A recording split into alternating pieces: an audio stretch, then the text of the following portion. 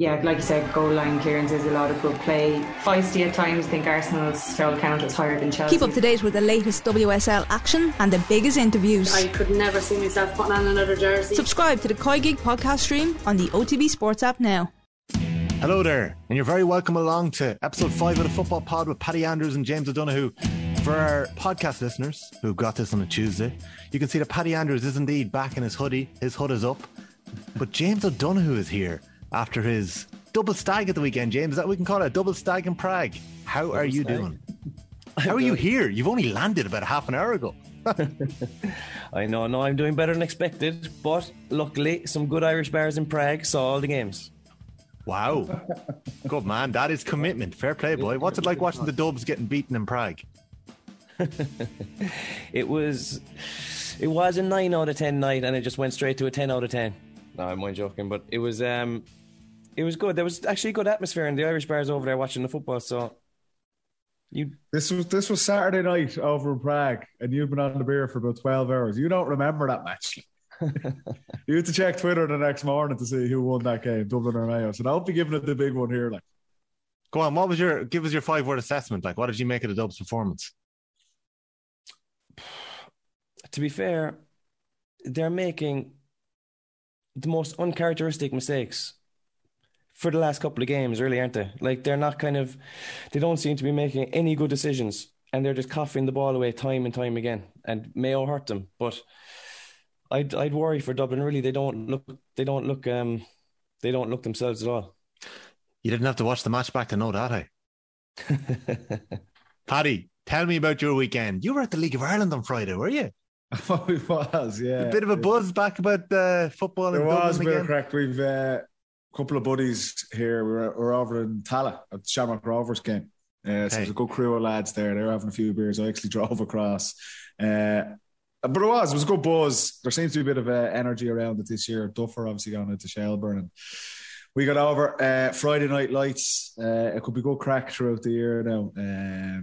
But yeah, it was absolutely freezing on Friday night. So well wrapped up, and then the weather just kind of got worse over the weekend from the rain in Crow Park for the Dublin Mayo game. Some brave souls on Hill 16. I was watching it. It looked grim. And then yesterday, we've had 3 rounds of the National League, and all 3 weekends have been absolutely catastrophic weather. Like watching the conditions in Killarney, I always thought it was just sunny in Killarney 365 days a year. Anytime I've ever been there, it's beautiful.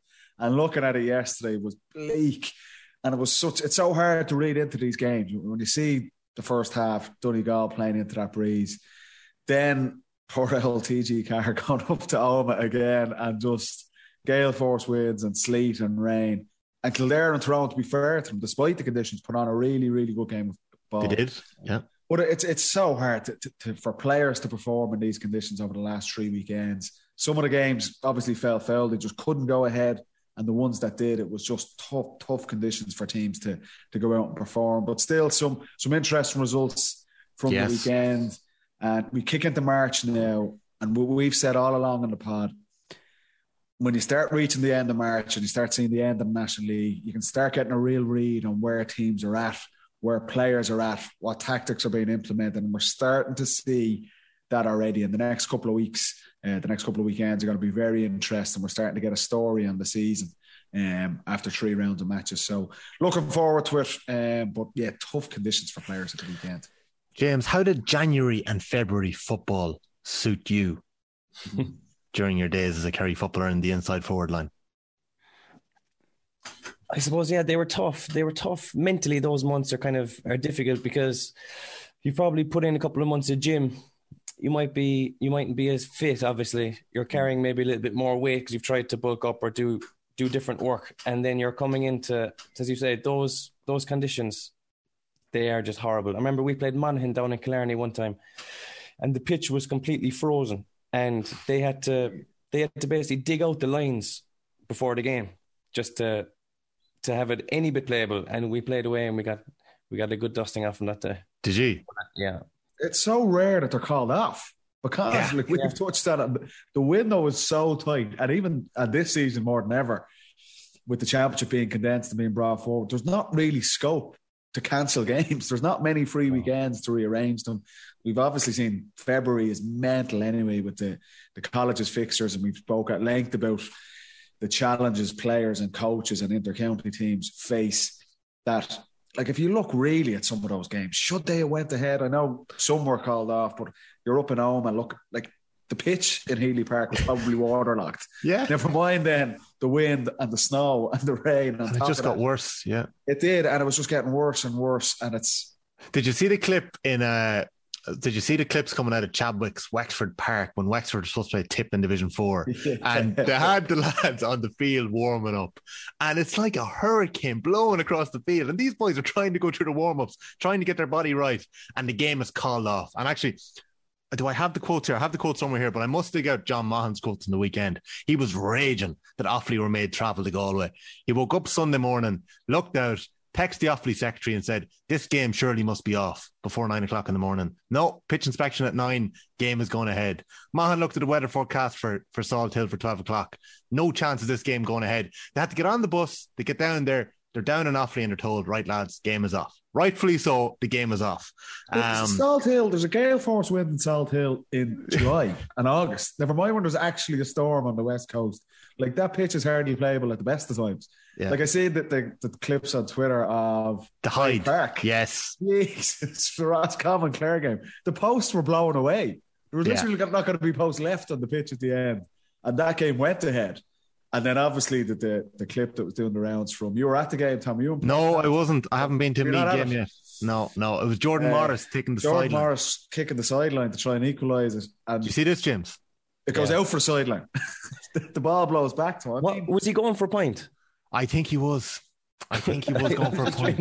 A strange decision anyway. The ball came back to him. Like, that's phenomenal skill to pull that one. I've seen Jordan Morris kick points from there in club football and county football. Just with the weather. I don't know, maybe the wind changed. I don't know whether I'd give him the benefit of the doubt for that one. But Jesus, it just came straight back at him. Unbelievable stuff. And they were lucky because down went down and hit the crossbar then. Yeah, so Mahon, what was Mahon saying? Oh, he wasn't happy. Yeah. He was raging after the game. But you wouldn't be, because like you probably tailored your training for the week to prepare for this game. You get a sense, you can see, like, the whole country knew there's probably 3 storms in the space of a week. But it's going to be tough conditions on the west coast. Yeah, and leaving it to the last minute to call it off. I don't know why there's a need. A little bit earlier than that. Yeah, because Mahon is saying, like, Tomás O'Shea drove up from Cork, and they have another backroom member who drove down from Belfast. And they all got to Galway at 12 o'clock, and then they're told the game is off. Like, so he said it beggars belief that they're leaving it so late in the day. Like, the one team, I suppose, the one game that had to go ahead and the venue was moved was Leitrim London. That was originally fixed as a home game for Leitrim. And London had travelled over. They were there, and they end up beating Leitrim. So Leitrim had that great win. Dark Horses, an unbelievable story. One of the stories of the year so far. But did you see London's first goal? In highlights at the end, very end of the Sunday game. Oh, Leitrim will be raging. Leitrim hit the bar in the last minute of the game to win it. Underside of the crossbar, bounces back out. But London are against the wind in the first half. I think they might have had a point on the board. Leitrim are 7 points up in a good place. And the Leitrim keeper comes out to try and intercept the ball, and he gets lobbed from 35, 40 yards. This is what happens with these goalkeepers. It's happening. Although, do we need to go there again? Shout out to James Califf, the loud goalkeeper. He fields the ball in midfield in injury time against Limerick. Sends the ball in. He's the goalkeeper. Had played in midfield. Had played out in the half-forward line, and he makes the platform for Loud to kick the winner. Morgan nearly got caught yesterday with Tyrrell as well. Yeah. Daniel Flynn went for it. Not many players go for it. No. And Daniel Flynn went for it. Morgan, to be fair to him, actually saved it. It was he did well in the end. But this is, I think we are going to see this throughout the year. Teams are going for it. They'll be ready to go for it. You're going to see some calamities across the board trying to mirror what Began and Morgan and these guys are doing. Look, for us, it's got to be great to watch. But Jesus, there's some car crash stuff that you're seeing, and I think you're going to continue to see it coming into the summer as well. So, what's the worst weather you've played in? Do you know what? I know I kind of laugh. Always the West Coast, I have to say. Castlebar, McHale Park. I remember one we played them maybe 16 or 17, and it was like the second game of the league, so it must have been like the first week of February. full house in McCare Park for the Dubs coming over. I think it was 17 maybe. We beat them in the final the year before, so it was a massive crowd. And I mean, we could hardly run out of the tunnel onto the pitch. It was literally a gale force wind, sheets of sleet coming down. And I remember watching it back.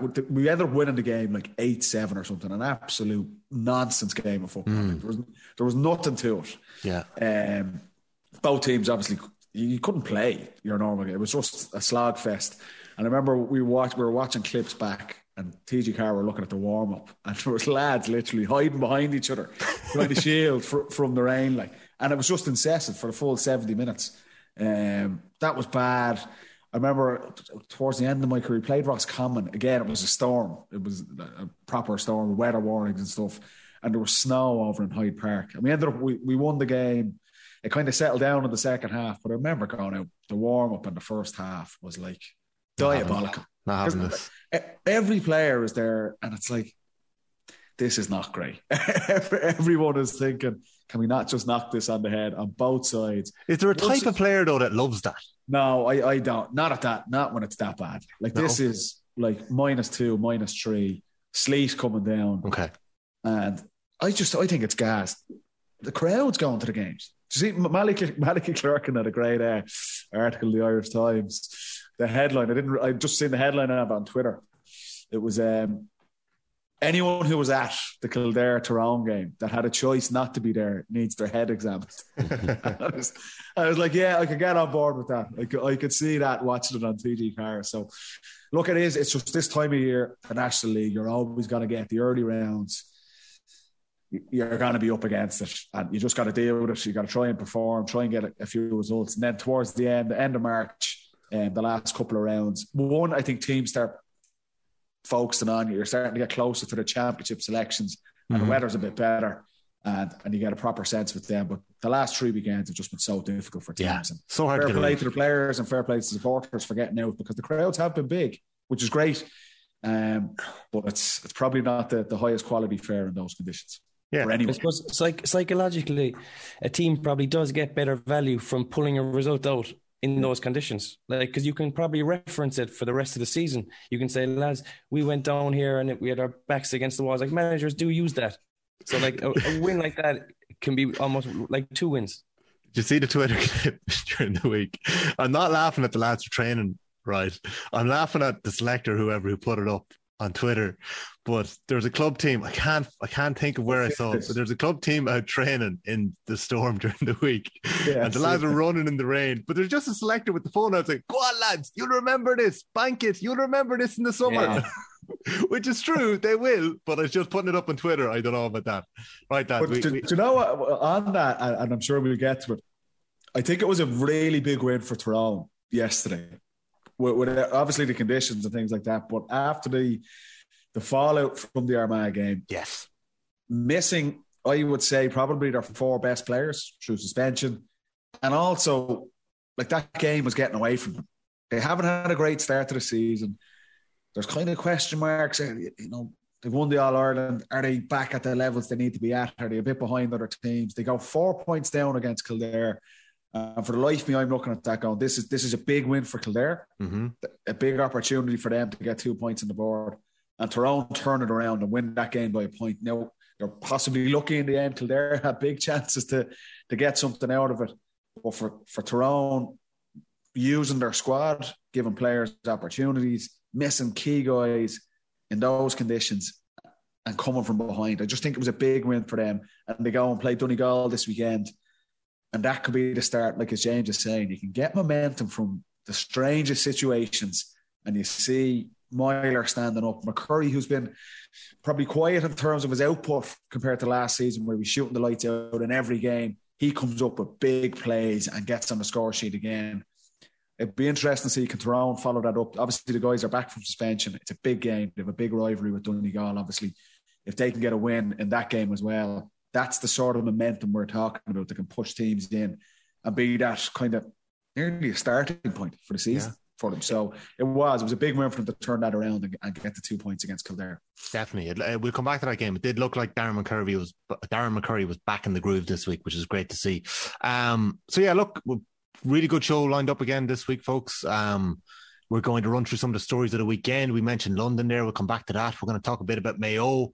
We're going to look at what is realistically the relegation playoffs next week between Dublin, Kildare and Donegal, Tyrone. So we're going to be talking about that. We're going to go around the grounds, chat a bit about some of the games that did get played. In fairness, there was only 4 games postponed at the weekend. So fair play to anyone who kicked the score this week. We might have a bit of trouble picking out our score of the week, but we'll get there with it. There's still some quality scores picked out. There's a heap of questions being sent in on the Football Pod Instagram page. So thanks very much to everyone who sent them in. We'll cycle through about 7 or 8 of them. And we'll get through this. James, we're going to get through this with you. I know you're just off the plane. You're just off the bus home. You're only in the door. But we're going to get through it. Just before we move on to some of the stories of the weekend, here are the results from this weekend. So up in Armagh, a draw. Armagh won 7, Monaghan 10 points. We had Dublin 12 points, Mayo 2-11. Big win for Mayo. Kerry won 13, Donegal 7 points. As Paddy mentioned earlier on, a big win for Kerry down in Killarney. Tyrone 2-7, Kildare 12 points, so 1 point win for Tyrone. Derry had a big win over Cork. So we spoke briefly about Cork football 2 weeks ago. We'll probably come back to them again very soon. They're going to be in Tailteann Cup danger alongside Meath, alongside Down, alongside Offaly, who are all in a bit of bother down in Division 2 at the minute, all in danger going into Division 3. Meath drew 2-6 to 2-6 with Down. We mentioned the sideline that went back over the sideline there in the last minute. Down didn't score in that second half. There's crazy wins in that game again. But Meath could only kick 3 points in the second half. There's 4 goals in the first half. And then in the Hyde, Roscommon drew 9 points apiece with Clare. So, Clare with another big result there again. They're still in the mix for promotion to Division 1. So, serious going there. Up in Division 3, there was 2 games called off. Fermanagh Laois and Westmeath Longford was called off. Galway Offaly was obviously called off in Division 2. And in Division 4, Sligo Cavan and Wexford Tip were called off. Those games haven't been refixed as of yet. We're recording on Monday night, but we expect they'll be on the off week in 2 weeks' time. Antrim bet Wicklow still up around the top of Division 3. And Limerick were beaten by Louth. An unbelievable result for Louth down in Limerick. Mickey Hart's men. Samuel Roy kicked 8 points. And I don't know whether you saw his outside of the right boot score on the League Sunday, but I'll be putting that in as one of my scores of the weekend. Carlow got themselves back on track. A 2-12 to 2-8 win over Waterford. They'll be delighted with that. And one of the results of the weekend, in the sense that London have won again and they're sitting pretty right up there towards the top of Division 4. They bet Leitrim 2-5 to 9 points. That game was moved to the Connacht Centre of Excellence, not into the Dome. It was played outside in horrendous conditions. So brilliant games lined up. We're going to get stuck into some of the games in the weekend and some of the stories. This is episode 5 of the Football Pod with Paddy Andrews and James O'Donoghue. We're going to be back right after this. You're welcome back to episode 5 of the Football Pod with Paddy Andrews and James O'Donoghue, and we're going to get right back into the action in Croke Park on Saturday night. Paddy Andrews, how good or how bad were Dublin in your eyes this weekend? I actually thought they were a little bit better. I thought there was signs of improvement, certainly from, if you're going from the baseline of the Armagh performance, where there was really worrying trends you were seeing there. I thought the first half as a whole from both sides was one of the best halves we've seen to date this season. It was like a traditional Dublin Mayo game. It was full on, high intensity. The quality was a little bit better from both sides. Second half became a bit more cagey, to be fair. It was a lot tighter. There wasn't much scores. Positives, I would say, for Dublin, getting guys like Johnny Cooper and Mick Fitzsimons back on the pitch. They are obviously massive influences on the team and on that defensive structure. Worrying signs that probably have continued over all 3 of their games. Again, it's that Dublin scored 12 points. They had 1 goal chance that Rob Henley makes a good save off Lorcan O'Dell. But that cutting edge up front and that cohesion up front just doesn't seem to be there yet. And you can kind of say, in defence, I would say, there's been so many changes week on week. Dessie Farrell, to be fair, has come out from week 1 and said, we are going to use young players in this National League. They're not overly concerned about the results, and I understand there's frustration among Dublin supporters and there's a reaction in the media because it's so rare that it's been so long since Dublin have lost what's now 4 competitive games on the spin from last year's All-Ireland semi-final. But you are going to get that inconsistency, and that's probably going to be the case over the next 4 games as well. Young guys are going to get opportunities. Lee Gannon, Sean McMahon, Lorcan O'Dell, Ross McGarry. That is what needs to happen in that team. That there's been a huge turnover of players. We've touched on this already. What Dessie Farrell is looking for out of this league, he's not overly concerned about if they win the National League or not. I'd put Dublin, I'd put Kerry in the same category. Does Jack O'Connor really care if they win the league or not? Mayo, I feel like Jack maybe does. I feel like Jack nearly wants to make a statement this year. It kind Dublin of and Kerry won the league last year, Tom. Dublin and Kerry joint won the league last year. That was completely irrelevant to both of those teams. Okay. I would say that. There wasn't even a league final. I think the top teams in Dublin, Mayo, Kerry over the last number of years, James Horan as well, what a successful league for them will be, can we get 3 or 4 players that when it comes to the championship in July and August, that I can look around to my bench and say, yes, he's tested. I can put him in for 30 minutes in an All-Ireland semi-final or an All-Ireland final. Because that is where those teams need to find that. You look at Kerry, Dan O'Donoghue on the full back line. Yes. Can they settle on what's the best midfield partnership? Kerry have a lot of pieces there already, but they're looking for 2 or 3 players. James Horan, we've touched on this, especially with Tommy Conroy out. He's looking, is Aidan Norm a guy we can use in an All-Ireland semi-final or an All-Ireland final? And you're starting to see signs of that. Dublin are in the same boat. They need a guy like, is Lee Gannon an answer that we can play in the full back line? Because we've lost Philly McMahon and Keane O'Sullivan. They're the things that Dessie is looking to get. Of course, you'd like to pick up a couple of results along the way, and there is question marks around that. But that's what's got that inconsistency you're getting from Dublin. You're probably going to keep seeing that, but you need to find out the answers about these younger players. I thought Ross McGarry was quite good in the first half. And again, Dublin need a guy inside that's going to do. Paddy Small is injured. Dean Rock, Conor O'Callaghan's injured at the minute. Who are the guys that Dublin can bring off the bench that can make an impact in the summer? So there's positive signs, I thought, in that.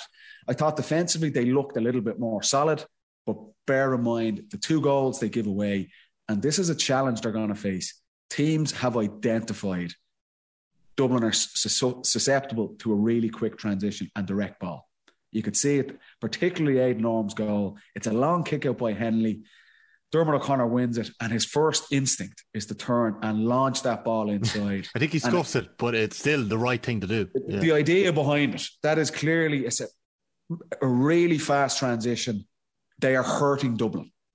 And Dublin need to be aware of it, because that is not going to change. Every team they come up against is going to target that full back line. And that's the benefit I see of getting Johnny Cooper back on the pitch and getting him minutes, getting Mick Fitzsimons, probably a little bit rusty at the weekend. You could see that, particularly with that goal for Aidan Norm. But I thought even by the second half, they were starting to get back to being a little bit harder to play against. Davy Byrne and Fitzy started to get better in their one-on-one duels. I thought that they kind of marshalled Ryan O'Donoghue quite well, who'd been quite impressive, obviously, in the earlier games from Mayo. But Dublin need to address that, because teams are going to be relentless in targeting those quick transitions, and they're going to pepper that full back line with direct balls. That's where the likes of Johnny Cooper will come in and benefit. But slight improvements, but still, look, there's no getting away from the fact. Yeah, there's plenty of areas still to work on, and you're going to see that over the next couple of weeks. But the younger players are going to keep getting game time, and ultimately, when you get to the end of March and the end of this National League campaign, Dessie can look back and say, I've given these guys 7 matches. Mm-hmm. And I've given 15 guys, look at the team that finished, I've given 15, 16 guys game time. And if out of that, he turns around and says, well, look, 10 of these guys are not up to this at the minute. They're not ready. And it will be probably that sort of number. But he can turn around and say, well, there's 5 or 6 that they are live options for the Leinster Championship starting next month.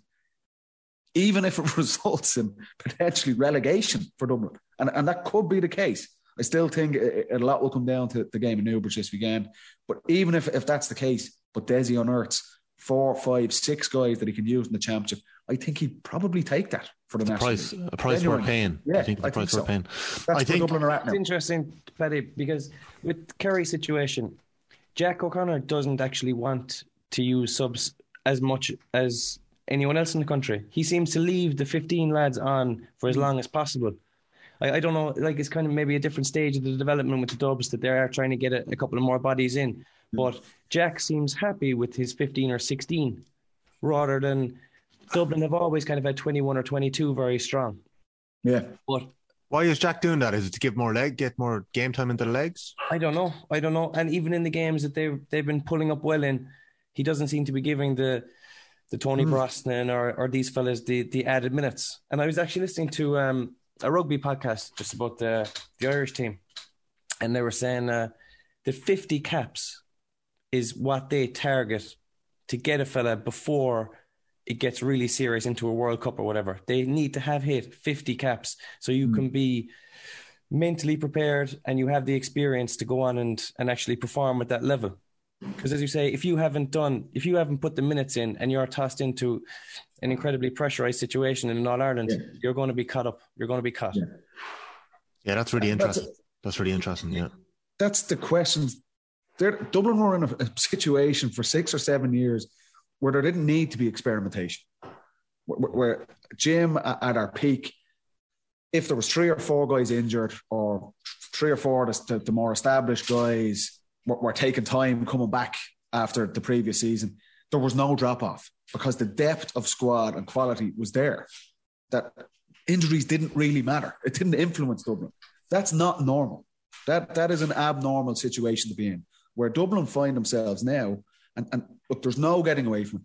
The depth of quality is not there. That is obvious. You can see that. The younger guys need to come through and establish themselves, but Dublin are now in a normal situation for teams where if they are missing 2 or 3 key players, now it does have an impact. Yeah. Like Dublin, for our time, we had Jack McCaffrey, Rory O'Carroll, Dermot Connolly, Paul Mannion, all these guys step away at different stages, and it was completely irrelevant to us. I remember, like, Jim would come into the dressing room in February or March and say, Rory's gone for the year. Literally as flippant as that, he's gone travelling, or Jack is gone, or Paul is gone, or Dermot's gone. And it would literally just be that. And what's the reaction in the room? No one bats an eyelid. It's like, okay, grand, now we're going out to train. Genuinely, that is the reaction there, because it didn't impact us. We went on and we had literally 30 players. So if you lose 2 or 3, of course you'd rather have them than not. But because of the depth, it was really genuine. Our mentality was irrelevant to us. We just go, okay, that's an opportunity for someone else. And there wasn't a huge drop-off between, like I remember in 2016, Rory and Jack both left that spring. They were both All-Stars. I think Jack was Player of the Year. And we still 15, went on. We went on and we won the National League and we won the All-Ireland because it was just, okay. I remember the evening. It was just, they're gone. We went out and trained and just got on with it. That's not a normal situation for teams. Looking back now, you realise that was the depth that was there was nearly a freak that everyone came along at that period. Whereas now, injuries do matter to Dublin. The infallibility that was there and the aura of invincibility, that has been chipped away. You can dance around it. There's no denying that. Whereas Dublin now, if Con O'Callaghan and James McCarthy and Mick Fitzsimons and these guys are injured, that makes a huge difference to how they perform. And you could see it again, and particularly in their attacking play, missing someone like Con, and we're crying out. You can see Dublin's passive style of attack and the ponderous pace at which they're moving the ball up the pitch. They're crying out for someone to be in there that they can be direct with, that they can start putting in and taking risks with these kick passes. And you look at particularly even Saturday night, guys get the ball around the middle. I know Brian Fenton wants to kick the ball in. That's just his game. He's looking up, can I put a 50-yard kick pass in? And the option isn't there because you've had 3 or 4 different players in the full forward line, loads of different combinations. There's not really a structure. There's no cohesion there. And that's understandable because you've got different players every single week. Like Ross McGarry starts, or a minute in the second half, he comes off, Lorcan O'Dell goes in. They're just not on the same wavelength. And also, like, without someone like Con there, that's a massive strength of his. You can put the ball in anyway, and he is going to get it. And then you say, well, can we put Ciaran Kilkenny in there? And I've seen people kind of asking, can Ciaran play so? But then who plays at number 11 and transitions the ball up the pitch? Again, we'll come back to that. We have a good question on that. We'll come back to that in a minute. Yeah. 3 or 4 years ago, you could do that with Ciaran because you had Dermot Connolly or Kevin McMenamin or anyone to play at number 11. The depth isn't there, and that's a normal situation to be in. Dublin need their key players back, just the same as if Kerry are missing Clifford or O'Shea, there's a massive drop-off. Yeah. That's where Dublin are now. They don't have the luxury of the depth they had 3 or 4 years ago. And it's going to take time for younger guys, and they have to be given the opportunity. And the harsh reality is, in April time, Desi's going to look and go, well, I gave these guys 7 games, put them in against the best players in the toughest conditions, and 7 of them didn't work out. Thanks, lads, but you're going to have to go back to their clubs. But there might be 3 or 4 that say they've passed that test. They are going to be useful to us in the summer and beyond in the starts of their Dublin career. But that's where they're at the minute. That's the reality. Like you mentioned earlier, it was hard to get a read on teams this weekend because of the weather. It was also hard because of, I suppose, the 15s that were there. Like, in fairness to James Horan, he brought Jack Carney in after a brilliant club campaign. Oisin Mullen was back to his first game out with his first match in a long time, and fair play to him, he had a brilliant game. Michael Plunkett and Diarmuid O'Connor were exceptional. Aidan Orme is somebody I've been really impressed with. I saw him make his debut for Mayo, came on against Leitrim off the bench last year. I was at that game. He only looked like a wee fella, but he seems to have bucked up a little bit. He's had a good club campaign where they won the championship in Knockmore, and he looked really, really confident playing out there the last day. So, but it is hard to get a read in it because it isn't the White Heated Championship. I have a question about the defence, Paddy, that I'm going to put to James, right? So 13 seconds into that game, Mayo win the throw in, 10 seconds in, and they bomb it straight into Diarmuid O'Connor. But it wasn't about the pass. It's the fact that the Dublin defence, it's like an under-12s move where you just all run to the sideline and it's wide open. It's like the goal they scored in the All-Ireland final Dublin after 10 seconds when James McCarthy bombs through and flicks it to Dean Rock. But Mayo did it to them at the weekend. It was just that was kind of mind-boggling to see. And then when Jack Carney gets his goal, there's so much space there. So I know you said that they did improve defensively with their one-on-one duels, and you could see that, and you can see the job they did in Ryan O'Donoghue. James, in 2015, your Kerry side went up against Dublin in the All-Ireland final. You were All-Ireland champions. You had a savage full forward line. The options on the bench and Donaghy, you had a really good half forward line. How did Dublin, because we're probably coming up against Dublin's peak defence at that time and probably one of your strongest attacks that we've seen in that Kerry team in the last decade. How did Dublin stop you in that All-Ireland final? I know the weather was bad, but defensively, I remember the job that Philly did on Gooch in my head thinking about that. But what was it like playing against that defence back then in 2015? It's interesting looking back now because I think I said it on last week's pod.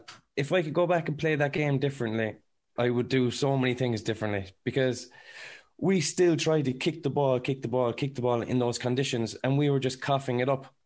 And when you're giving the ball away to Dublin and they're breaking on you, what they do, I don't know, Paddy, did you used to talk about this in the changing room? But say if I was marking Philly and he might take me for a sally up the field, he might get a shot at the posts. We'll come back. Someone else will mark me then, and Philly might do the sweeping role. And then say if it was Cian O'Sullivan, he'd go on and all jaunt up the field as well. So you'd follow him. You have to follow them, of course. And there's nothing worse as a forward. And we had this used against us a lot. Yeah. And our way, and to be fair with Jim, it was like, if your man goes, you're going with him, no matter who you are. Don't be trying to pass him on. There's no license for you to stay. I remember having harsh conversations with Bernard Brogan about this. And Bernard was like, I need to stay, keep my energy and stay close to goal. And it's like, no, you're not. Go back. And teams would target us. Donegal, yeah. Yeah, Carl Lacey, Anthony Thompson, Paddy McGrath. And it's like, you knew what they're really laughing. McGrath's not shooting. McGrath's not taking a shot. They do not want the ball. They don't even want the ball. They're literally running up the sideline like a mass run. And they're running away from the ball. And us Muppets had to follow them up the pitch. And by the time you turn them over and you attack, you're knackered. You've literally just done 2 lengths of the pitch in Croke Park. And the ball comes to you and you have no energy to do anything with it. So, yeah, of course, that was a tactic we would have used against the opponents because it was being used against us. But on that question, in defence of this, right, you're comparing the Dublin defence in the 2015 All-Ireland final to the defensive setup. I'm aware of that. Saturday night. I am aware of that. That is a team at their absolute peak, in peak season, with some of the best defenders Dublin have ever had. And you're looking then at the weekend and you've got Sean McMahon, Lee Gannon, these guys, brand new to the team. It's not the same. And I think there needs to be perspective from Dublin supporters in particular, and us in the media, I 100% agree Dublin's target is to win the All-Ireland this year. And their success or failure this season will be judged after that. If they don't win the All-Ireland, the players, Desi, all of them will have fallen short. There's no way they're accepting, no, we're trying new players, we're not in the All-Ireland mix. But there has to be a realism there that it's not the same Dublin team.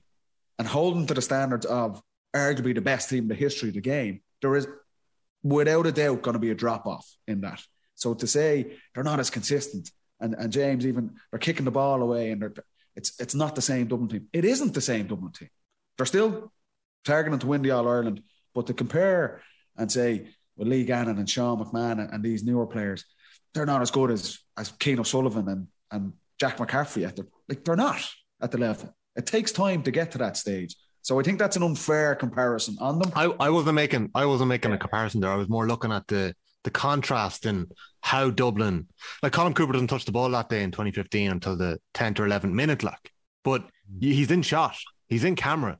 I watched back that first 10 minutes again. He's in shot and in camera for so much of it, because he's up and down the pitch. He's back in his own half back line. So I just find that interesting, and just comparing it to how Dublin ripped open Mayo in that 2020 All-Ireland final so easily after 12 seconds. And it was just happening at the weekend. It was as if Mayo knew we were going to be able to pull of course they know. Yeah. You can tell a team's intention from literally set plays. Like the first 2 or 3 minutes, that's fresh in your head. You would have spoken about it in the week leading up to the game. You'd have spoken about it before the throw-in. That is an intention that there's, if we win the throw-in, deliver the ball in direct to the full back line. That is, whether you like it or not, Dublin's full back line is going to be targeted. It's going to be the same in Newbridge at the weekend and in every game they play. Yeah. Teams sense blood there. And like I say, there were improvements with Dublin, but then you still look at it, they give away 2 goals again. And the Aid Norm goal is the one. And there's a point straight after that for Aid Norm as well, where it's a really quick transition. Like I'm talking 2 kick passes, the length of the pitch. Dublin are under pressure in that situation. And that needs to be addressed. That structure, whether it's pressure out the pitch on the kick passes coming in, or it's Johnny Cooper coming back into the team who has that experience built up over years and years and years of where I need to be because teams are going to target this. You can't ask, or you can ask Brian Howard or Lee Gannon or someone to do that, but they don't have that experience of that. It takes time and learning over years to get to that stage. That's why seeing the likes of Johnny and Fitzy back, that's a positive. Yes. For Desi. But it's going to be more the same. Teams are going to keep targeting that, and there's going to be harsh lessons learned over the next couple of weekends for them. That Irish rugby comparison and the 50 caps is an interesting one. Like, that game time is just so important. And as you said, Paddy, maybe, and we'll know a lot more after the weekend in Newbridge, maybe relegation is the price to pay for Dublin to rebuild and get that going again. We do have a brilliant question in on Ciaran Kilkenny, but I'm going to move that to our Football Pod listeners question section. So I'm going to pause that for now and we'll come back to it. James, we also have a question on Aidan O'Shea that I'm going to move on to a little later. But James, the rest of Division 1, where do you see your quote-unquote relegation candidates / the All-Ireland champions, Tyrone, ending up after the weekend? They came through their game. They're gunning for him. They're not happy with that. I'm pretty sure Paddy Hampshires' quote was about James O'Donoghue, the one on the BBC podcast recently, that they're writing us off already. Yeah, big win for them. That win was massive. Yeah, that win was massive, because what Dooher would have done there is he would have said, "We're completely up against it. We've been treated maybe a bit unfairly with the 4 lads in the red cards, so we have to go out and kind of fight against the whole country." That's the way they'll be spinning it. So they're going to get this big kind of psychological wave behind them if they start grinding out some results like that. So, I mean, they're not playing the best football at the moment. They have a couple of more gears in them easily. Definitely. But like, they will be fine. They probably will be fine, but only because they won that game this weekend. If they even a draw there would have put them in serious trouble. But it would probably be a low points return to stay up this year. They did look pretty decent, Paddy. Like McCurry's point a few minutes inside of the left boot, about 8 yards in from the touchline. Gorgeous little score. The way he finishes that goal, and we'll come back to it in a minute when we compare it to some of the Kildare goals, took it beautifully. But like, Tyrone hit the bar about I think there was a record this weekend. Now, I didn't go and count it across the grounds, but the crossbar was hit more times this weekend than I can remember. But Derek Hannivan smashed the bar at one stage. They hit the post at another time going for goal. Tyrone had their goal chances, didn't take them to the second half, and they needed their goal chances. But they will be happy with that performance. I think one thing that's interesting, Paddy, and I'll put it to you this way. Tyrone obviously had a very strong panel last year. They had a big impact on the bench. Their A versus B games, from listening to the players talk about it, were very competitive. But outside of the 20 players they use in Championship, 21 players, there is a lot of players that didn't get game time. We saw the Munros, Cormac and Johnny get a start at the weekend. They were both very impressive. Padraig McNulty played his first Championship game in a couple of years, and he's been around the panel. And a couple of others came in as well. Paul Donaghy, Derek Hannivan starting. Those players that don't get started in All-Ireland final winning campaign, who are stuck in the B team, what's it like then when you have your chance in the league? You are surely, brimming to get going in those games. Yeah, we touched on this. You have to be ready. And I would have found myself in that exact situation where your team has won the All-Ireland, but you mightn't have played as well as you could have, or you weren't in the team and you feel like you didn't contribute as much. And the choice, of course, you celebrate winning the All-Ireland and you enjoyed it the couple of months after it. But you've got to look honestly with yourself and go, well, how much did I contribute to that? And is there room for me to improve? Can I be better? And if you answer those questions honestly and you get feedback off the coaches, you've got to go away and put the work in to be ready for like you say, opportunities like that. It's not the case of like for Peter Hart or Ciaran McGeary and these guys who are absolute cornerstones of winning the All-Ireland. They don't need to be at their peak the following February or March. But for guys around the fringes, like I'm thinking Colin McShane come back from injury, guys like that, Canavan. You need to put down a marker and be ready to go in January and February. And yeah, it's not ideal. You'd like to be the main man and you can kind of relax a bit and ease your way into the season. But that's the reality. If you're on the squad and you're not one of the first names on the team sheet, you have to force the issue. You have to go and perform in a McKenna Cup game or perform in a game on Sunday where there's suspended guys, you're thrown in at the deep end, and that may be your only chance. Yeah. That may be your only chance. And you can't turn around and go to Fergal Logan and Brian Dooher and go, well, I was having a crack with the lads in January or in December over Christmas and I'm probably not at peak fitness yet. And sure, look at the conditions were shit. How was I going to perform? Like, you don't have the luxury as a squad player or you're trying to force yourself into the team. You have got to take those opportunities because you're not going to get many of them. And that's the harsh reality of it. And it is harsh.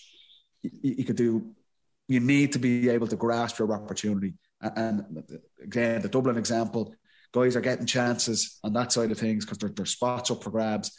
And unfortunately, all you can go on as a coach is I've given this guy the opportunity in this game and he hasn't performed. He hasn't performed. I can't afford to keep putting him in. And it's the same. If you look at Tyrone at the weekend, there was 4 suspensions. They're up against, the conditions are catastrophic. And Logan and Dewar turn around and go, well, this is your opportunity, guys. Go out and take it or not.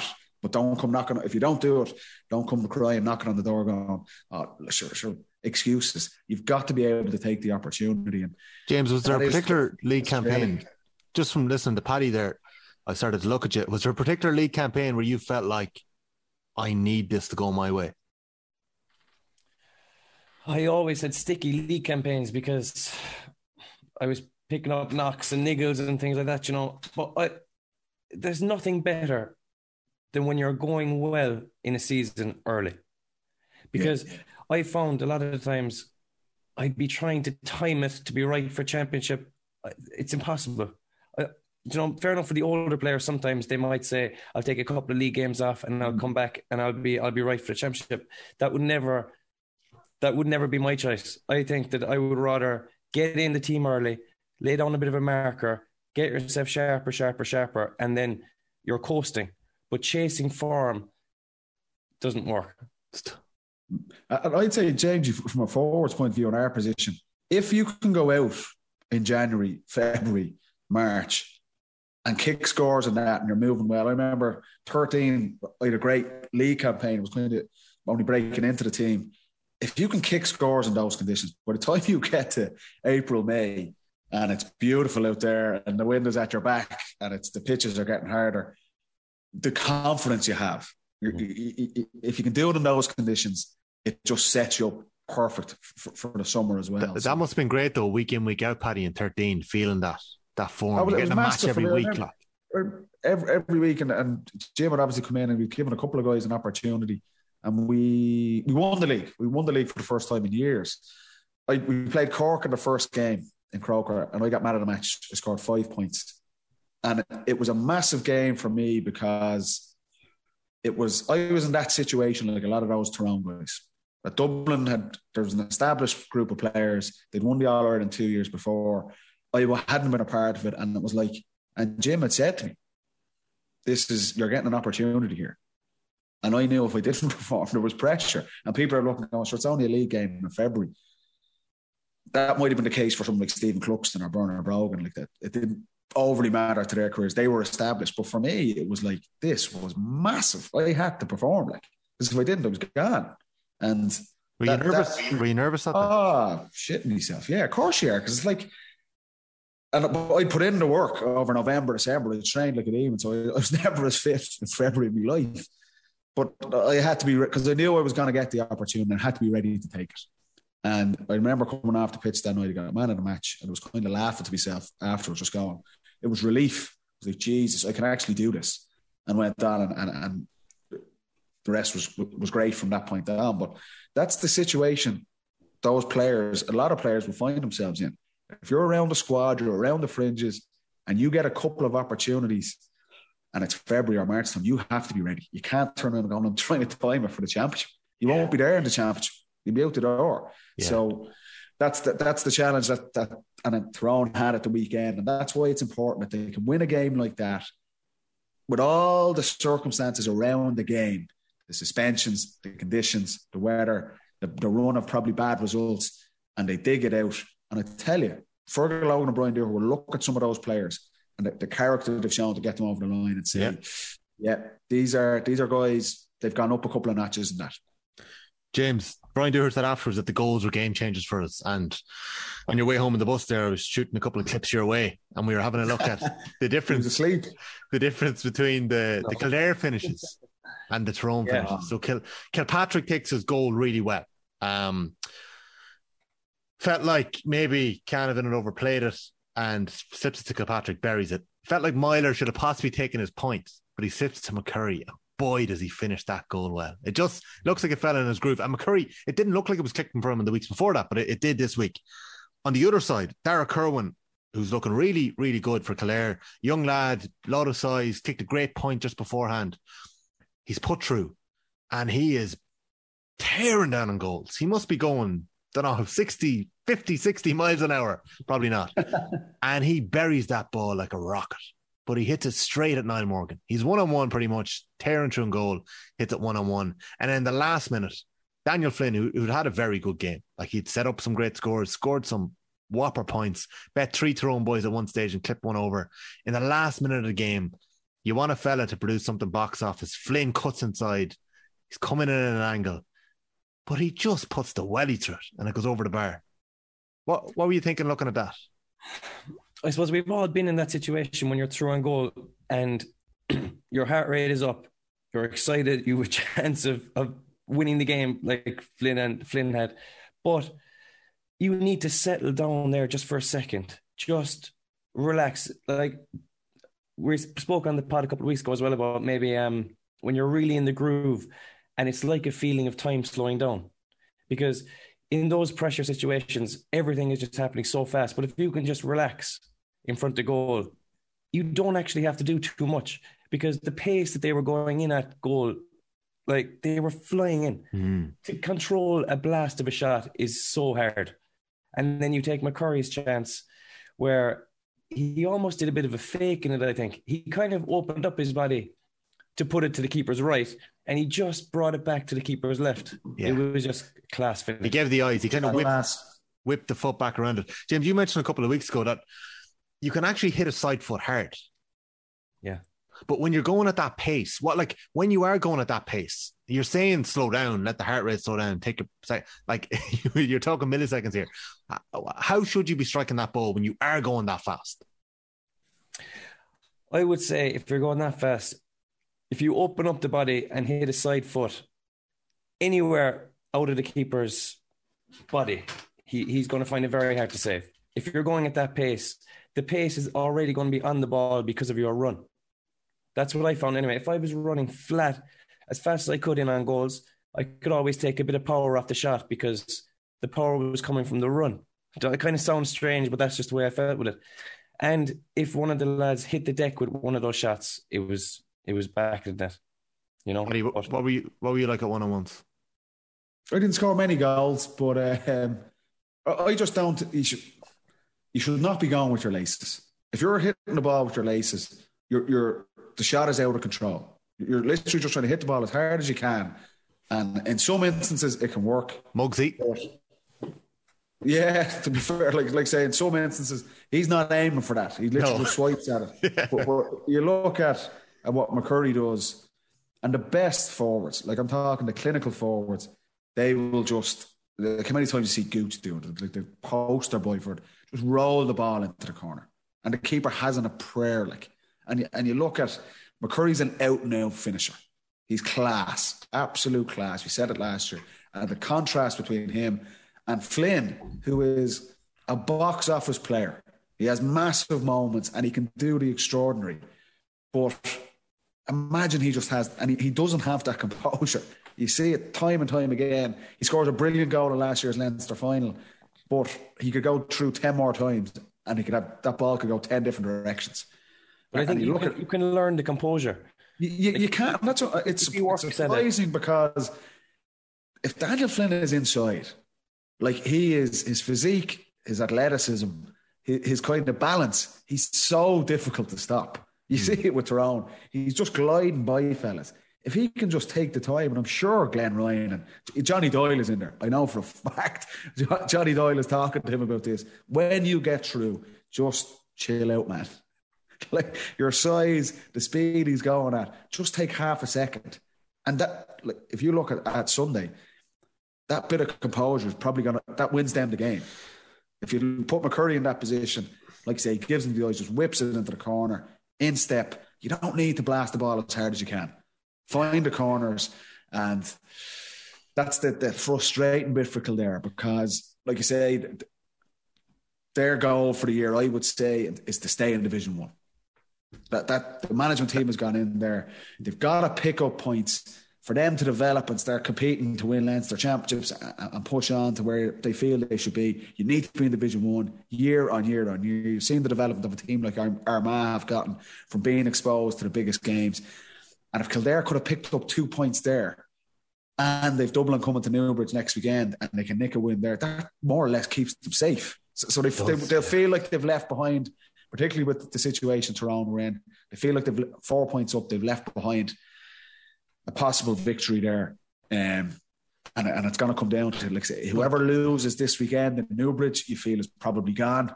But you'd have to say Kildare will back themselves this weekend at home in Newbridge. Like there have been good signs, and like Paddy Woodgate kicked a couple of points the weekend. Jimmy Hyland is looking good. They'll know Newbridge is better anyway. Paul Crippen kicked 2 great scores in play. James, when you say you can learn that bit of composure, I'd burned the ear off Jamie Clark.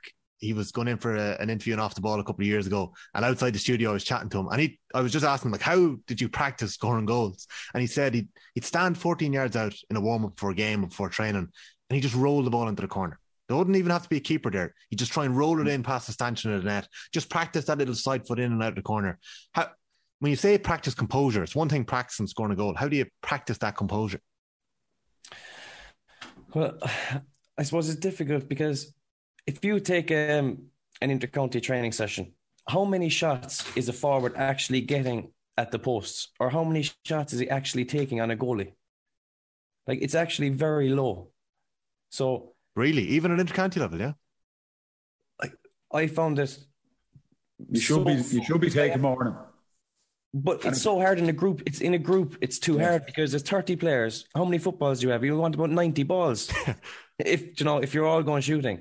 So he has to put in the time probably before training, after training. I used to find that those 10 minutes before training and after training was where you improve your asset, whatever it is your thing. That's your time. So if he can pull a goalie 20 shots every night, roll into the corner, but otherwise, when you're missing goal chances at the highest level, you could be in a bit of trouble. But the big thing with him, because of the style he plays and his physical attributes, he's going to get these opportunities nearly every single game. Yeah, I'm sure at the weekend, 2 or 3 goal chances a game. He does. He's probably going to get a goal chance, particularly like Kildare. I would say there's definitely going to be a phase this Sunday where Daniel Flynn is going to be on the edge of the square and Kildare are going to be launching balls in to try and target that Dublin full back. He's probably going to get these goal chances again. And I've no doubt Johnny Doyle, Dermot Early and the lads will have him this week. Just chill out, because if you can start converting those chances, that's the difference between relegation and staying up. It could be the difference between winning the Leinster Championship and not. Like, it's so key at that level. If you get those opportunities, can you be clinical to take them? You look at the Monaghan are an example of this. They do loads of things right in the build-up, but they're not clinical up front. And it cost them. It cost them in games. They could be, for their build-up play and their setup and their style of play, again, 10 points against Armagh at the weekend. If they were a little bit more clinical to go along with McManus, Monaghan can push themselves right into that category of all-Ireland contenders. But that's the difference. The more clinical you can be up front, that's the difference between winning and losing at the highest level. Was Desi Monan touched you? Oh boy.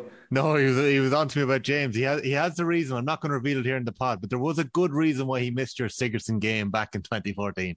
It's too late. I said, have you got James's number? James. I said, he's in Prague this weekend. Drop him a text on Monday, so he'll be in touch with you. But Desi was in touch, or he was tweeting about Conor McManus's red card at the weekend. He didn't think it was a red card, and I said to Desi, I missed it. I left the game for 5 minutes. Expected to see the replay on the highlights show. There was no replay of the red card. So, seemingly, according to Monaghan people, McManus's red card was very soft. So I've no idea what happened. Rian O'Neill's penalty crossing the line. Did you see this? 100% of them. Oh, and like I got a lot of umpires and different people on Twitter actually got in touch with my DMs to say that the umpires were actually in the right position. Man behind the goal, referee in line looking at it, another umpire at the other post. One is supposed to look for a point, the other one's supposed to be looking at the top corner, and the other one's supposed to be looking at the line. I think there's only one place you should really be looking when there's a penalty, and that's on the line. So it looked like Barry Cassidy had an unbelievable view. There's actually a better angle from the crowd on Cassidy's side, and look, it's going at speed, but I don't know how you missed that. But massive call there. When you say Monaghan being unlucky, like Micheál Bannigan scored an unbelievable point in the first half, and he was so unlucky, sidesteps the keeper and hits the outside of the post. That game swang in a couple of minutes there. Oisin O'Neill comes on for Armagh, has a big influence in the second half. They'll be happy to get out of there with a point, while at the same time they're probably kicking themselves. Monaghan kept the ball for 3 or 4 minutes at the end of that game and couldn't work a final shot. So after McCarron's equaliser, so yeah, it was business as usual really in the Division 1 games. And then down in Kerry, pretty routine win. Donegal have an horrendous record down in Kerry in the league. They had a fair few young enough outfit out the weekend. Like Conor O'Donnell has been a fella who's impressed a few times off the bench. He started. There's another O'Donnell in the half forward line. They were missing a couple of key players. They didn't have one kick at the posts in the first half. They fisted 2 points. So Donegal, I don't know whether it's the journey. I don't know, James, what you were like travelling up to Donegal on the bus. Is the journey? What would they have done actually? I presume they obviously came down the night before. Would they fly down? Would you have? That's a long drive. What would you do? Would you get the bus up and stay? Yeah, bus up. We'd probably go the bus, kick around in Galway area. Okay. Stay overnight. I'll stay overnight. Okay. Oh yeah, okay. And down. It is a long weekend. It's horrible. But if you look at Donegal, they're missing, I feel, their 2 best players in Langan and Murphy. So of course, there's in the sport touching that with Dublin. If you take 2 or 3 of the best players out of the teams, they're going to struggle. You could see that with Donegal. The same issue, we touched on it last year. Ryan McHugh is an amazing player. I think he's a brilliant player. But Declan Bonner and Roy McHugh and Donegal need to figure out how do they get use out of him, because he is man marked in every single game they play, and Jack O'Connor puts Tom O'Sullivan on him and just says, go with him, match him for speed, forget about everything else. Donegal can't afford for him not to be influential in the game, but he's going to be man marked. It's going to be the exact same this Saturday against Tyrone, and if Donegal are missing, particularly if they're missing Langan and Murphy, they need him influencing the game. So they need to figure out a way to get Roy McHugh in it. Paddy McBrearty's probably not as sharp this time of year. I think Jason Foley probably got the better of him there in that regard. And Donegal, they didn't fire a shot in that game. They did not fire a shot. Even with the wind, okay, you can get the sense, catastrophic trying to play into that in the first half. They fist the 2 points. They're 7 points down at half time. And you're thinking, right, they've got a gale force win behind them. Can they use it? Can they get McBrearty onto it? They didn't. And it was just a flat performance from them. And I know they're missing key players, but they're missing Langan. Langan and Murphy, I think, they're two best players. Jamie Brennan. Yeah. Are Donegal progressing? Are they getting better? Is there anything new we're learning from them? And I don't know. I haven't seen it yet. Not in the league, it's 30 anyway. days. Yeah. But I would suggest that we're going to see our first proper glimpse of Donegal this weekend against Tyrone. It's a must-win game. Declan Bonner was saying after the game they're not going to risk Michael Murphy. He's been out with a hamstring injury over the last couple of weeks. Says Jamie Brennan's still a few weeks away. Michael Langan's struggling, so we just have to wait and see. So he's hoping the two Michaels will be back, and Keelan McGonigal, who has been a big player for him in the last 18 months, is out as well. Broke a bone in his hand. So look, that's going to be a big game for them this weekend. That's going to be one we're keeping an eye on. Same in Newbridge, Kildare, Dublin, which I think is live in TG Cahir on the Sunday. Yeah. James, we do have a question in on Sean O'Shea that I'm going to put to you. He was exceptional at the weekend. Very good. He was. Kicking off the left, kicking off the right, bursting through the middle, fisting ball over the bar, kicking frees. I don't have the name of the person who asked, and I'm going to get that. But James, what is Sean O'Shea's best attribute, in your opinion? Best attribute? Do you know, the thing with Shawnee is that he has so many strings to his bow. He doesn't rely on just one thing. He'll always be 95, if not 100% on his frees. He has an engine. He can go and go and go and go and go. And he has a mentality where no matter what is going on in the game, he sticks at it. That is probably his best. If I would say what's his best attribute, he's always showing for the ball. Always long runs on the 40 to get your halfbacks up the field. He'll be providing that run for the kick pass.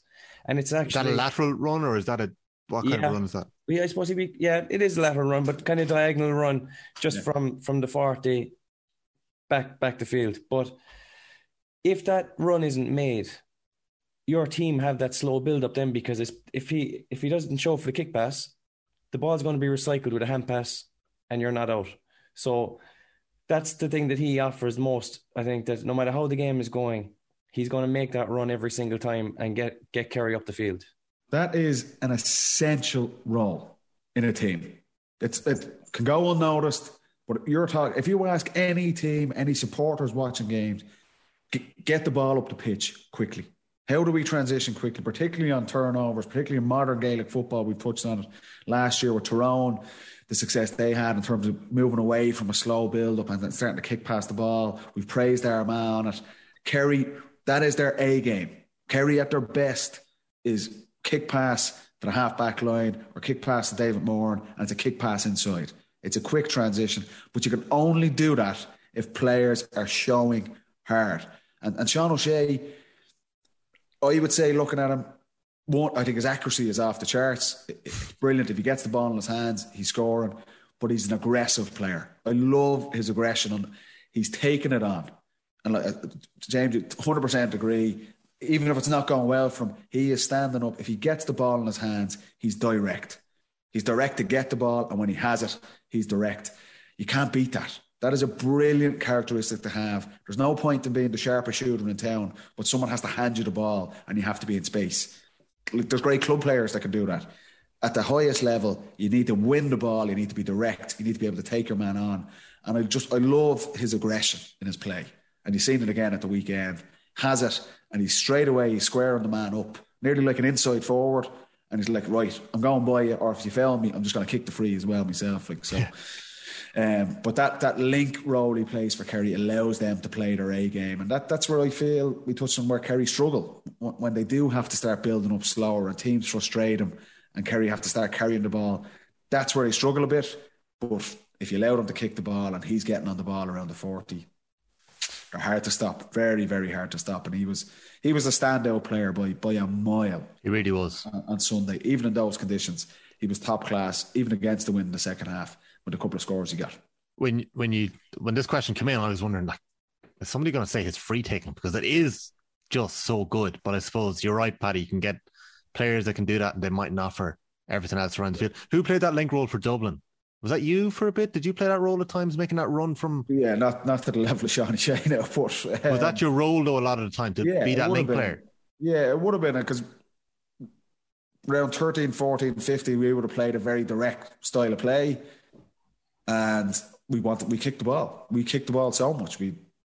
McCarthy, Fenton, Flynn, Connolly. That was the game plan that suited those players, and I knew my role was to go out and be a link there, and Ciaran Kilkenny as well was brilliant at it, that we were the guys that were going to show hard, and you're knackered when you get it. You're probably getting the ball 55, 60 yards from goal, but you've got the ball up the pitch, and now when I turn, it's 2-on-2 inside. Teams aren't set. That was the speed we were trying to play the game at, but you need to have players that can do that. And then as Jim Gavin's kind of team went on, we became far more methodical about it. Teams were starting to flood back and play very defensive against us, and we had to tweak that. The kick passing game didn't suit us much anymore, but that's where I'm looking at the way modern football's gone now over the last 18 months. I think Dublin are probably crying out for that, to have an option where they can kick the ball up the pitch. It's higher risk. You're potentially turning the ball over more, but we said it. You're turning the ball over with a kick pass inside the opposition's 45. You don't mind that as much because the reward is massive if you get it. You're getting one-on-ones. It's turning the ball over and around the middle with hand passes and sloppy handling or over carrying. That's the issue there. But like I would say, Kerry always, even during the time where maybe a bit more defensive systems were in play, and that was the kind of the fad of the day, Kerry always want to kick the ball long. They always have guys who can score, and their A game has always been, can we get this ball up the pitch quickly? Did you ever stop kicking it, James? Ever which? Did you ever stop kicking it? Did you ever change that slightly or roll it back a bit? We did. And yeah, I think it cost us a bit. We kind of went into the mindset of make less mistakes. Safety, yeah. Yeah, which is very dangerous territory. Like, I think that if you can kick the ball to Clifford 6 times, he only has to catch 3 of them to make the magic happen, do you know? Whereas if you're hand passing around, playing it safe, you're kind of going up the field slowly to get a shot on the loop. You're not going to do enough damage against the best teams. You have to kick the ball. We used to say, if you can get 2 kick passes in a move, your chances of getting a score go through the roof. If you can get 2 kick passes, one after another, is a guaranteed score nearly. With, you know, if you have quality up front. Yeah. And was that external pressure on mistakes? Like, where did that come? Why did that change? I suppose analysis of games, and like we've talked about. I suppose the game went that way, did it? It was the Ulster teams for us. We would have looked at, if you look at where scores come from, Tyrone and Donegal, a lot of their scores were from turnovers. Like over 75%. I remember we were looking in preparation of games, particularly against Donegal and Tyrone. They were the 2 standout ones. If you kick the ball away against them, they score from turnovers. Like literally 3/4 of the scores, they just break a pace. And that kind of, we became aware then of not giving them that oxygen, of keeping the ball and being far more methodical. And then it just kind of crept into nearly every team we played. But that's where it started for us. We were looking at, hold on, we're playing Donegal at the weekend. They get 70, 80% of their scores from turnovers. They're nearly waiting for you to turn the ball over and then they break. So don't give them that opportunity. And you start getting into that risk-averse style of play. And it's like, I'd normally, if we were playing Kildare or Meath or Leinster Championship game, I'd kick that ball. But because against this opposition, you're nearly falling into their trap. And we started doing it. And it just kind of just crept into every team we played against them. We started doing that. It was just that period of time. Yeah, that's how it started for us. So it's 16, 17, 18, James, is it? Or less? That we stopped kicking it. Or less. I don't think we stopped kicking it, but it was, as Paddy, you're right when you said, what are Kerry? Kerry are a kicking team. Yeah. But I think that definitely reduced. And it was interesting to hear Jack O'Connor when he was talking about the game against Kildare in Newbridge. Yeah. He said they stopped kicking it. He said we have to keep kicking it. And he'll give them license to make mistakes. He'll say, keep kicking. Keep kicking. If it's the right thing, just keep doing it. Okay. Yeah, when you have that back and then you'll see players take those risks.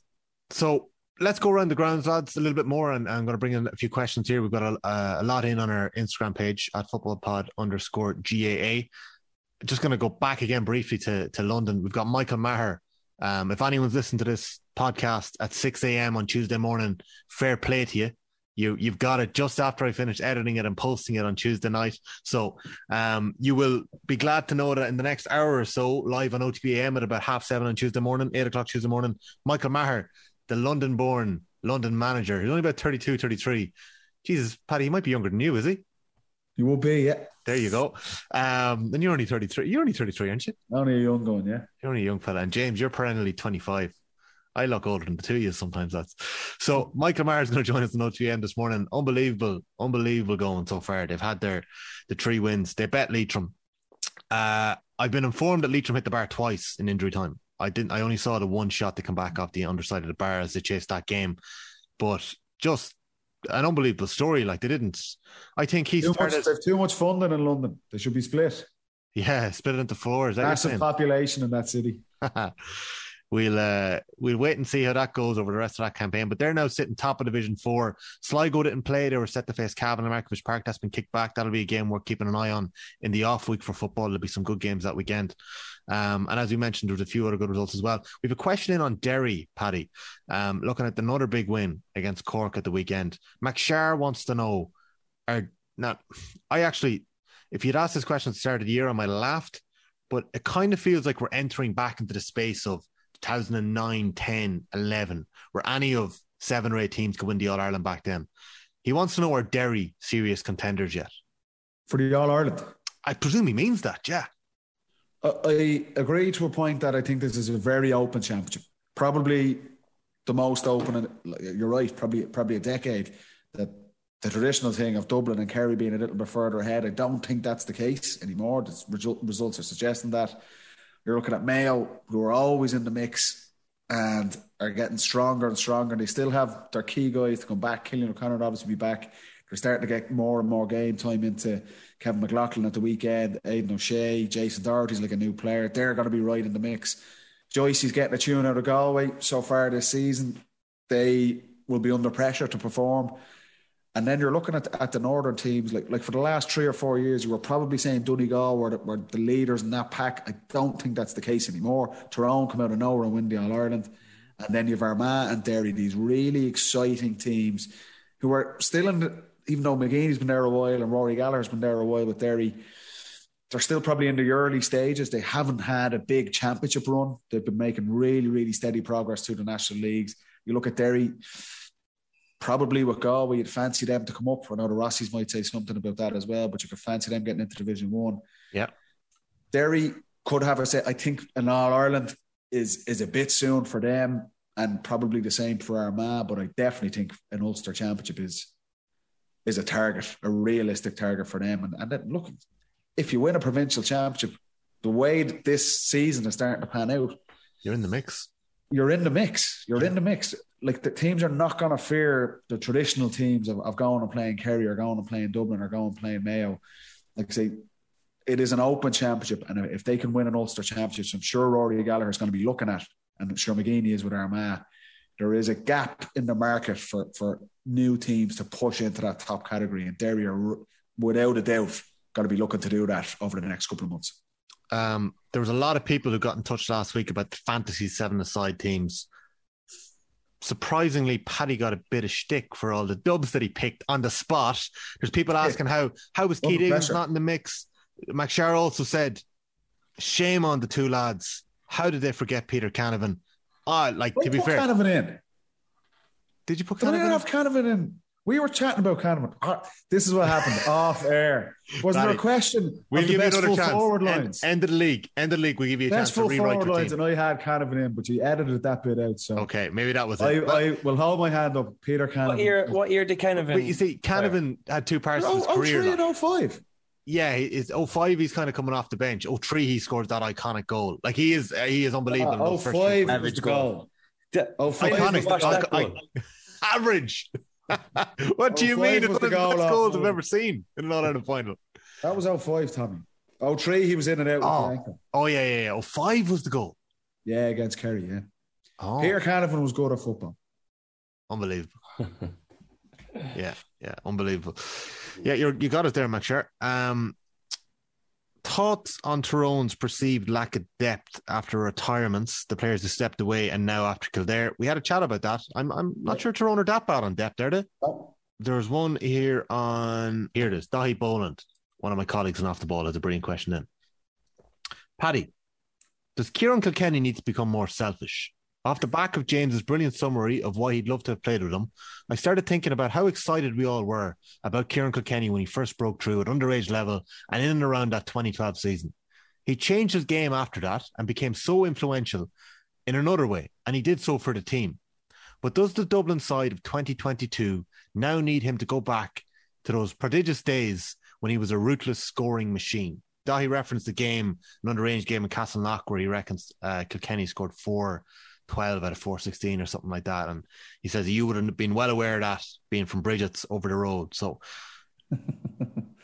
I think Ciaran has the ability and like the best players, he can fulfill any role for a team. He has the quality to play there. I think he's played centre back with his club. He's just an outstanding footballer. So in his underage career, the teams he was in, they needed an out-and-out scorer, and he could do that. And he was racking up sensational scores at minor and under 21 level. Came into the Dublin team, and the requirement, particularly with Alan Brogan probably coming to the end of his career, was we needed someone to dictate the play and be a link player. And he has the quality to do that as well. Like we're talking about Sean O'Shea in one regard. Brilliant centre forward. He could probably do a job midfield. He was brilliant at stages last year, inside as well. So depending on what the team needs, Ciaran has the ability to do both roles. Where Dublin are at now, I'd say, do we put him inside and I'd have him as a target man? Yeah, you could do that, but then who links the play? Who plays at centre forward? Because I feel that's where Dublin need to get to. I think they need to transition the ball a hell of a lot quicker up the pitch. I think they need to be direct. But to do that, like we just said with Sean O'Shea, you need to have a guy who can show, who's aggressive, who's fit, who's smart, and who can win the ball along the 40 and dictate play. So who does that if Ciaran Kilkenny goes inside? And this is the challenge that Dublin are in at the minute. To give an example, in 2019, Dublin, we had this conversation, and Jim played him inside for the whole National League. I was playing inside with him, and he was racking up serious scores. But we had the luxury of doing that because we had Dermot Connolly or Kevin McMenamin or someone at centre forward. So there was a depth to the squad that we could afford to move him around. And Con O'Callaghan was playing out at number 11. Whereas Dublin don't have that look, particularly now with Con still injured.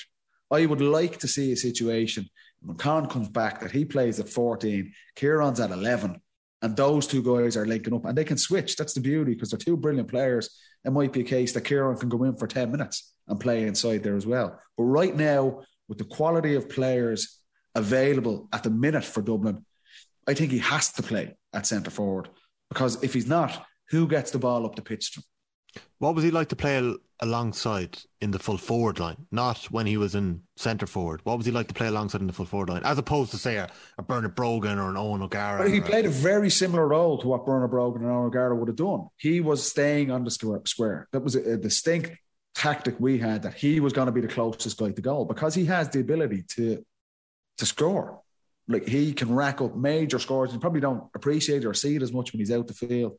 But in that period, I was going out playing around the top of the D, and Ciaran was inside, and he was an absolute. He racked up massive scores all through that National League. I remember we played Kerry in Croker.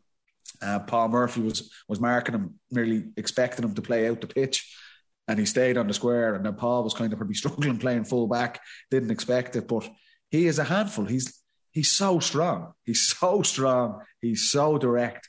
If the ball is kicked in there, he's getting hands on it, and you're either fouling him or he's getting a shot off. Similar to someone like a Clifford, like a Sean O'Shea, like a Conor O'Callaghan. These guys are the top players in the game. But the challenge for Dublin is, do we put them inside, and then you're taken away from someone who's going to link the play and dictate play around centre forward?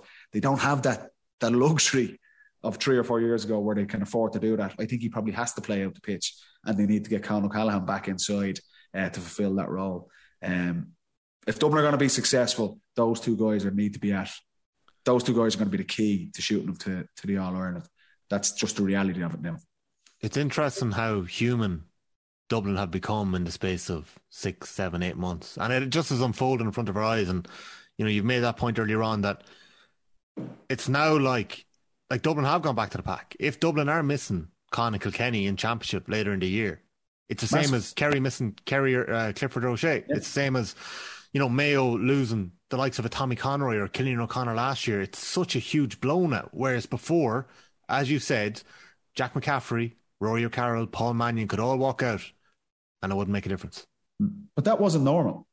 No. Like, at the time you're in it, you don't appreciate it. It's just like, okay, we'll deal with this. Someone else will step in. The normal thing is that if key players are missing, it has an impact. We look at Donegal without Langan and Murphy. They will struggle without those players. You look at Kerry without Clifford and O'Shea. They will struggle. And Dublin are in the exact same situation. You take out a Fenton and a Ciaran or Khan and Fenton. That has a massive impact on Dublin being successful or not. And that's normal. That's what you expect. Whereas the 3 or 4 years there where it didn't have an impact if guys were injured. No one cared. We didn't talk about injuries or suspensions or anything like that, whereas that's the reality now. And you look at the All-Ireland champions last weekend, you take out their 4 best players. That's the reality. The top teams, if you're missing 1 or 2 of your key guys, you are up against it to try and win the championship. James, Dublin are the same. It strikes me that if a reigning Kerry Footballer of the Year or Kerry All-Star had decided to take a year out of football, he'd have to be smuggled out of the county before the news broke. Yeah, I suppose. That never happened to you, did it? Did anyone ever take a year out or step away? No. You were in a different space, I suppose, your team, but that never happened, did it? No, it never did. Did Gavin take it? No, sorry. He kind of retired and came back, didn't he? Gavin retired in 13 after EB and he came back in 15. But he was... That's different. He planned to leave, yeah.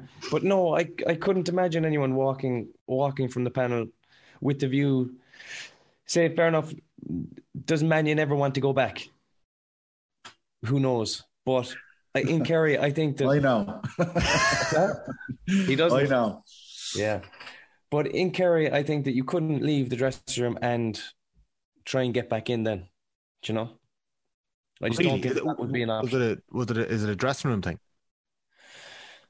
I suppose it is. You're all in it together, and if you say, "Look, I'm taking some time away," it's hard then to get back in. I suppose. Were you faced with that predicament?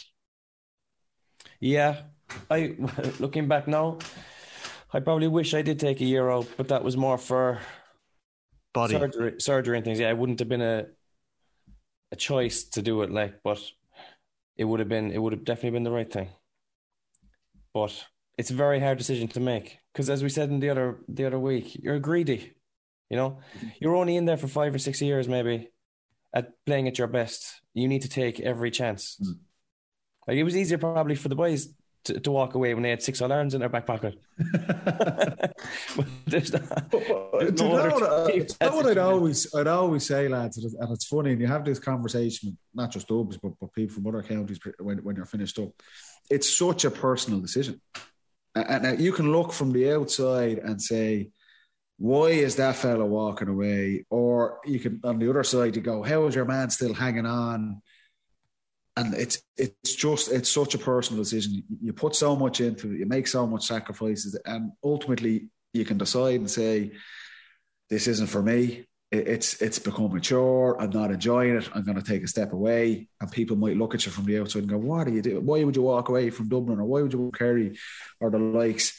And on the other side, you look and go, guys that were there for 14, 15, 16 years, and going, how is your man still hanging on? Yeah. You know, he should be gone. And it's like, it's a personal decision. It's a way of life.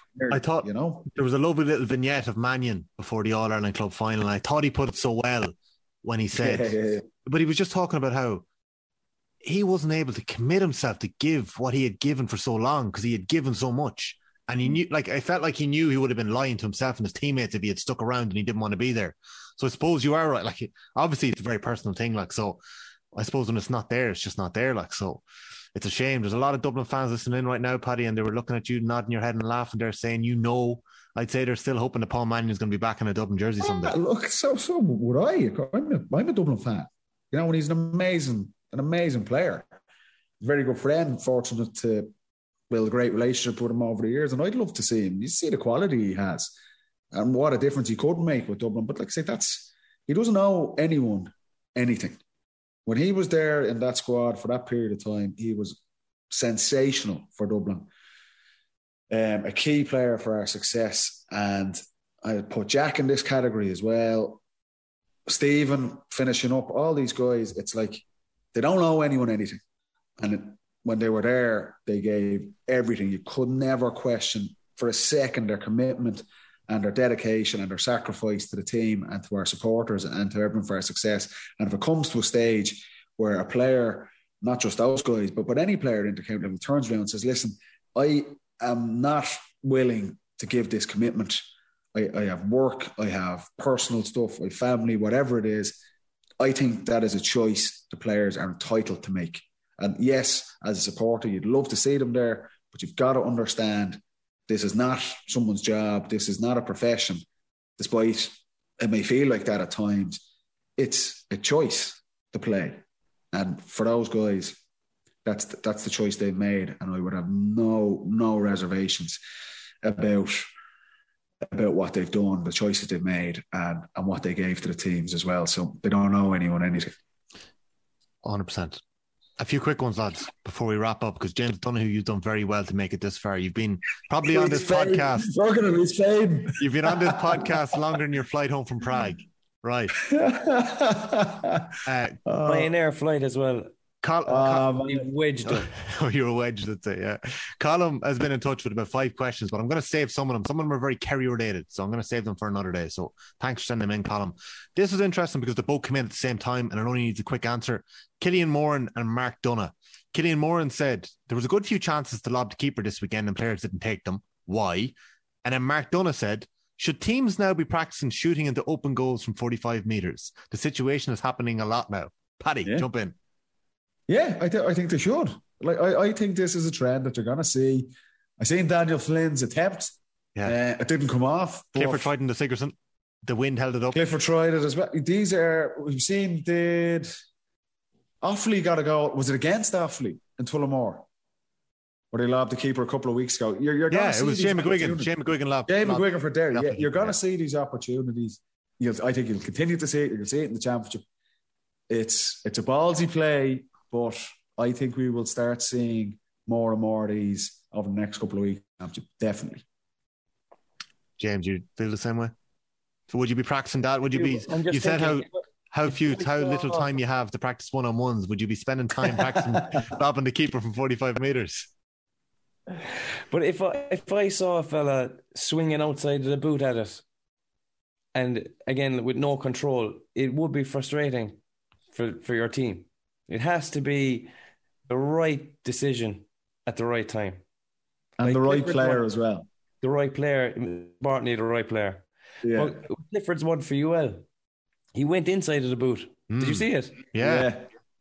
Tricky conditions as well for that. Like It was. I think you've got to put a bit on it because if you point. left it from 40, 50 yards, full back or the quarterback might get in. You got to try and rifle one in. Like I guarantee you, we will see at least 2 or 3 of them in the championship this summer. That'll be class. Yeah. That'll be class. There's actually, I should have looked at these questions earlier because there's so many good ones. Preparation, Tommy. Come on. There you go. Shane McDonald, hope Paddy enjoys watching Dublin in Division 2 next year. Jonathan Moffat, relegation for Dublin. Okay, these are only trolling us here. Owen Lynham. My face. Owen Lynham had some really good questions in about our free takers that I've actually saved and put on our doc for next week. So we're going to get into that. And there's a couple of questions in on Mayo as well that we're going to come back to again. We're going to move on to our fantasy now in a moment, lads. Paddy Andrews, the transfer window is opening this week, so you can make changes to your team. I can make them for you if you want. Just password one more time. I will. I'll send them on to you. And we're going to have a look now at the top of the table. So we've had a switch here at the top of the table. James O'Donoghue is still doing quite well. I don't know how. Take the team in Prague, Jimmy, were you? Yeah. So it was a double game week last week. It was a double game. Didn't have to make any changes. Yeah, you're right. I'm just looking at my team there. I had a heap of zeros. Conor Doherty didn't start for Derry. Paddy Durkin didn't play for Mayo. Shane Walsh's game wasn't on. I feckin' still have Conor O'Callaghan in my team after I thought he might start against Kerry. Silly. I should have gone for the insider information off Paddy there. You still have Porter Brogan in your team, do you? You retired a couple of years ago. So shout out to Martin McNamara, who has now streaked ahead to the top of the table. I played Fantasy Gaelic for a couple of years now, and I've always seen this man's name up there. The Ackle Club seem to have a load of boys playing.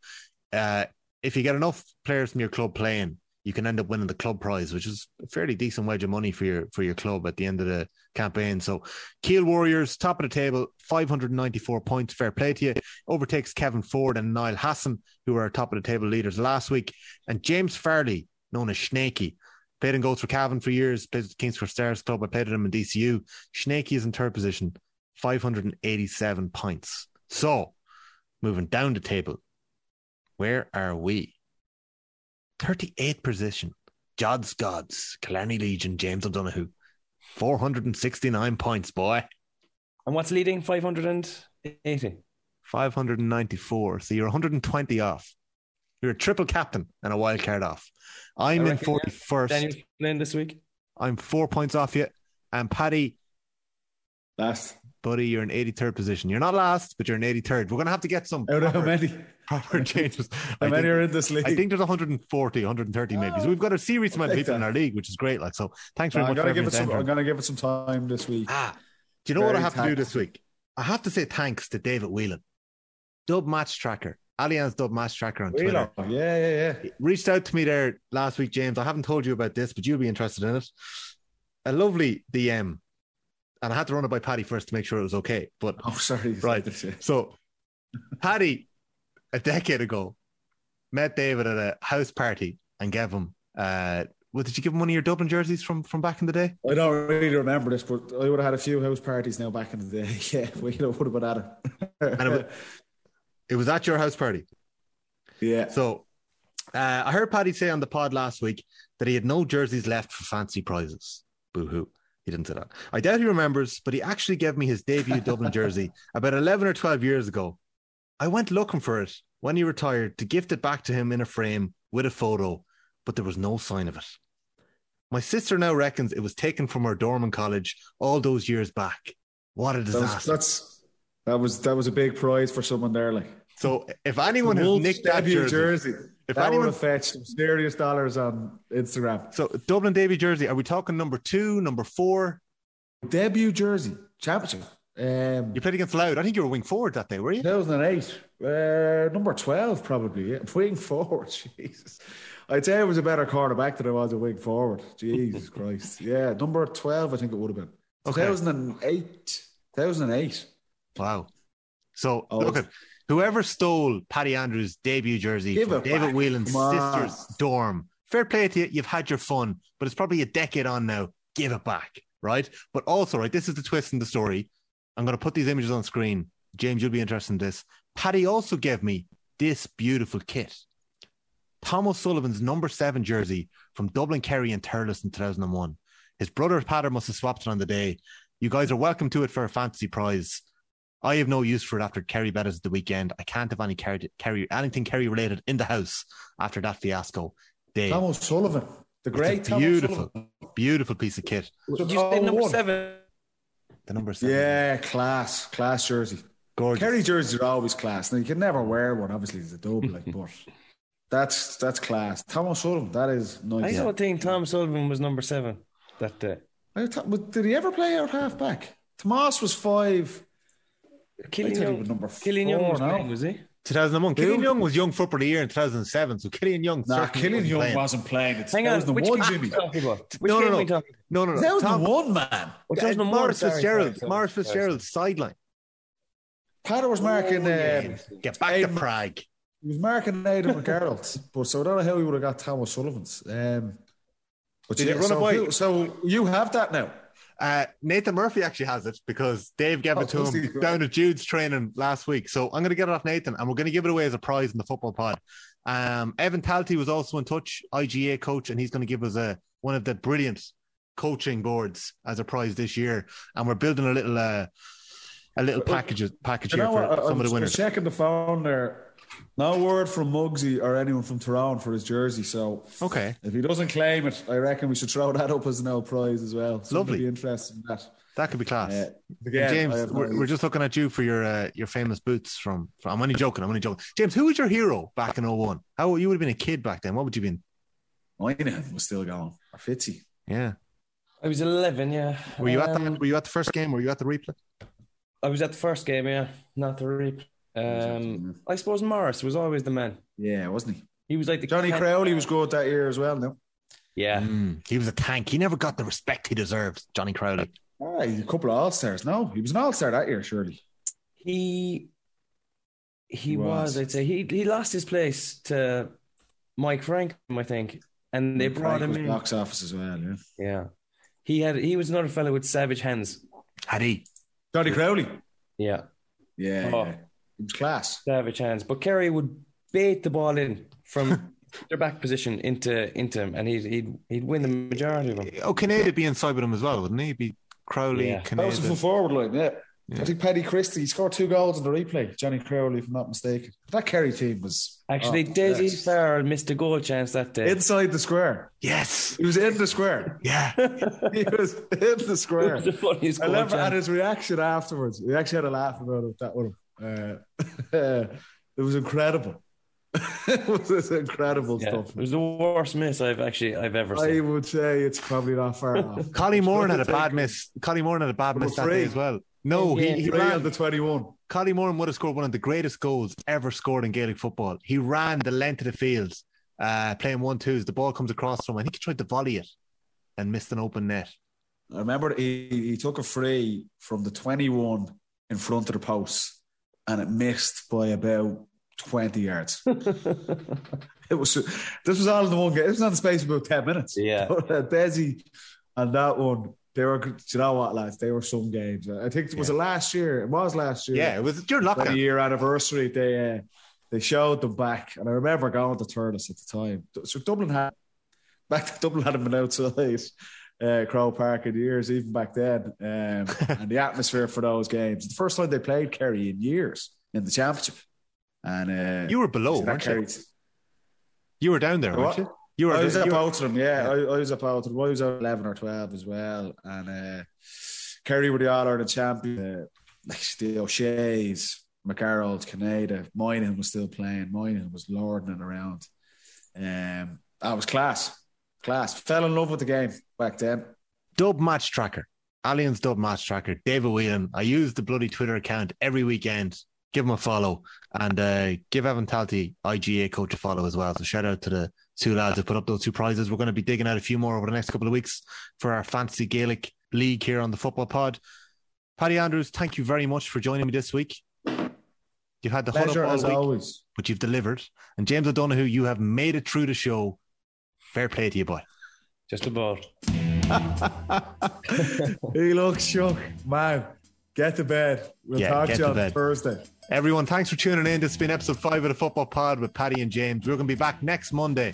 We'll see you all then. Enjoy the football this weekend.